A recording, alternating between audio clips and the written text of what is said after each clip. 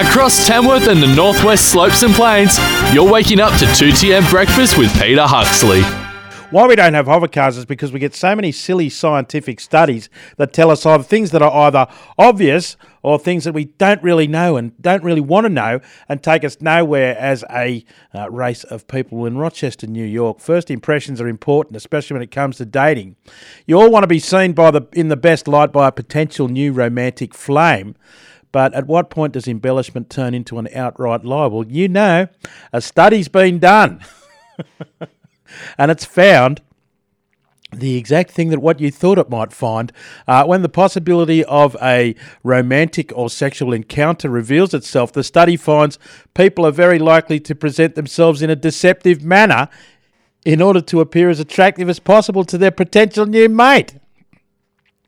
According to scientists who've obviously spent all their time in the lab and never been out, both the University of Rochester and the Interdisciplinary Centre in Israel, as our sexual systems are activated in the presence of an attractive stranger, it is common for people to embellish, conform, change their attitudes regarding certain topics, and outright lie, all to make a good first impression.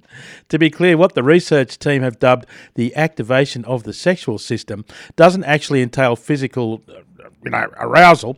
Instead, it refers to when our brains first become aware that we're attracted to someone and begins to formulate thoughts and inclinations. I don't know what those thoughts might be. They did a couple of experiments. The first one asked pairings of men and women to debate a fictitious situation face-to-face, with each participant being assigned a specific stance to take.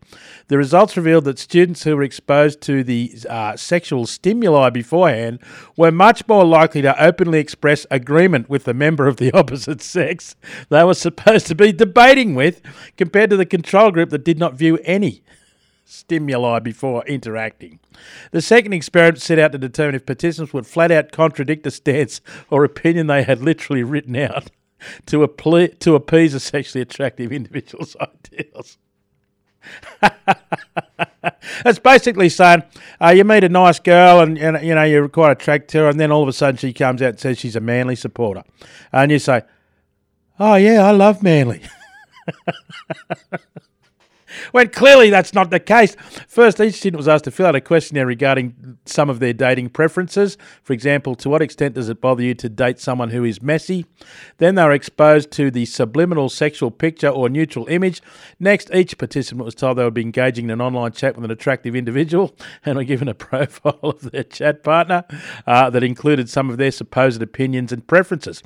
Sure enough, participants who had been exposed to a momentary image of a sexual nature were much more likely to conform their tastes to that of the individual they were about to chat with. And in many scenarios, those tastes directly contradicted what they had originally recorded in the questionnaire.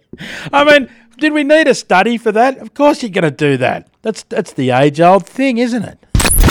Get your day underway with 2TM Breakfast with Peter Huxley on Tamworth's own 1287 2TM.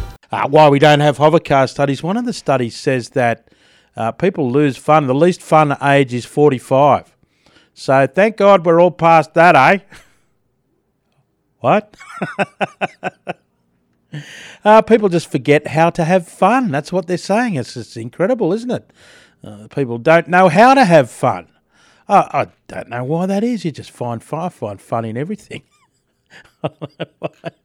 But the trick is, don't take anything seriously. Commissioned by a UK theatre chain, the survey of 2,000 Brits, so they're POMs anyway, so they've got a high propensity to whinge. Anyway, when the plane load of POMs has touched down, they turn the engine off and the whining doesn't stop. A survey of 2,000 Brits finds that more than half of adults agree that the older you get, the more difficult it becomes to find amusement in everyday life. Sadly, just 4 in 10 respondents said they actively seek out enjoyable experiences in their day-to-day life. The same number even agree that the concept of fun ended when they entered adulthood. Are you kidding? Well, there was plenty of people out at the Melbourne Cup. That's fun. Even worse, a depressing 10% of respondents say they don't partake in any fun during a typical week. They mustn't be listening to this show. Give yourself a rap there, Pedro. Why not? As for reasons why, they don't have the money, they don't have the energy, or somehow they just don't know how to have fun. As adults, we find it easy to get bogged down in the mundane parts of life and forget to set aside time to have fun. From the research, we can see that a lot of Brits simply don't know where to start when it comes to having fun, but it could be as simple as spending more time with our loved ones. With psychological benefits including reduced stress and increased happiness, spending time together as a family is a great way to inject that sense of childish fun back into our lives. Play a game, play Mousetrap. Don't play Monopoly because that always ends in a punch-up. Well, it does at our place anyway. A whopping 83% of participants said they have more fun with kids than they do with adults. There you go. Of course you do, because kids like to have fun. It's because they're often more heightened sense of imagination and ability to act without a worry of what people think. Children are free to embrace the fun side of life. Well, so are you. Among activities that could help an older soul rediscover their youth, researchers say, is that watching children's movies, talking in silly voices, dancing to music like no one's watching were found to be three of the best ways to help bring back that younger feeling. The survey was conducted by One Poll. I have to dispute spending more time with the family may not be a great way to do that. Maybe spending less time with the family as well could just have the same effect. Wake up and face the day with 2TM Breakfast with Peter Huxley. Tamworth Zone, 1287 2TM.